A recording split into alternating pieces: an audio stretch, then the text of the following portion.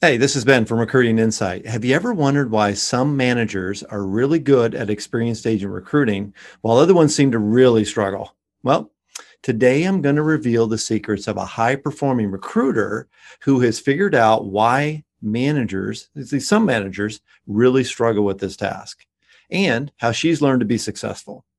So let's get started.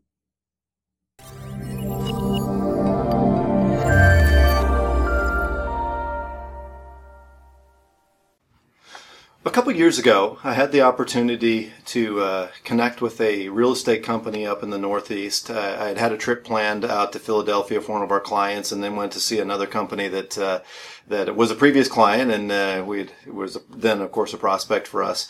And I had the opportunity, and we were going to talk about experienced agents this day. And it was a cold morning. I still remember this. It was between Thanksgiving and Christmas. And it was in one of the New Jersey suburbs where you have those main streets that kind of go, and they have the boutique companies with the offices. And a lot of times, whoever the first person is to get to the office opens it up. And so the appointment I had with this particular day was with the recruiting manager of this company. And our appointment was at 8:30, so I got to the office and it was locked. And so I'm standing out in the street and kind of wondering when she's going to show up and call her. And I think those circumstances actually caused her name was Caitlin, to be share a little bit more than she probably would otherwise, because she kind of felt flustered. But we got to talking about what was going on in her company, and she revealed that they have 17 managers, and the owners of the company had set the goal of each of their managers bringing in 25 million of new experienced agent production into their offices through recruiting. So again, this is an area that's has high cost per home, and so these numbers may be a little inflated to what you're used to, but certainly you can get the idea. So I asked her, I said, of the managers that are doing this, how successful are you being? And she said, well, myself and one other manager are actually going to reach the $25 million goal this year. We have two or three more that are kind of in that between 10 and 25 million, so they're marginally successful. But the reality is that most of them are not going to reach the goal. They're going to be below 10 million. And I said, so when you think about this, you're successful, another manager be successful. Why is it that these other managers are either marginally successful or they're not successful at all?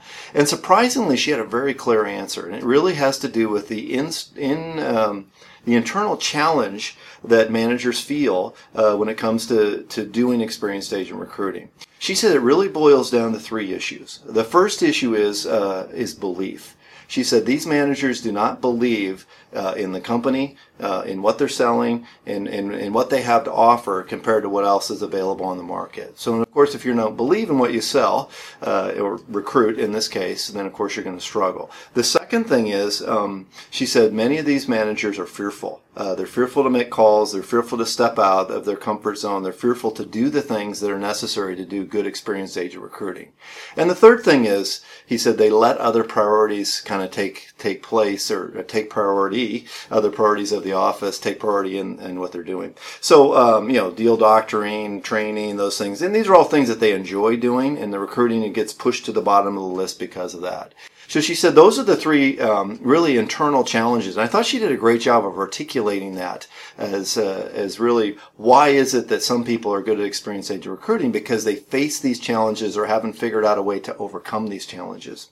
So as we think about the challenges for experienced agent recruiting, of course there's internal challenges. There's also some external challenges as well. We know that there's a declining margin that's happening inside of the real estate industry. So there's a lot of companies, 100% commission, other models that are willing to compete with you and make it difficult for you to recruit. So those are some external challenges. But in addition to that, we also have agents that once you're doing 4, 5, 6, 8 transactions a year, those agents know that they're really in a pretty good negotiating position, and so it's very difficult to negotiate with them as well.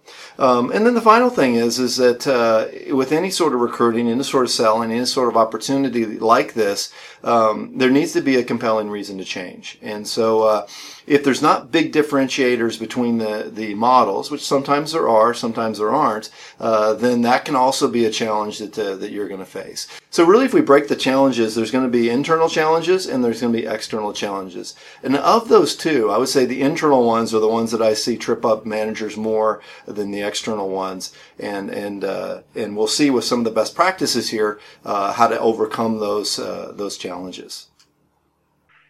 Hey, this is Ben from Recruiting Insight. Thanks for taking the time to listen to today's podcast. Hopefully you're walking away with some information and ideas that you can apply to your recruiting business. If you'd like to learn more, you can visit recruitinginsight.us, where you can read more content and also subscribe to a daily recruiting email that we send out.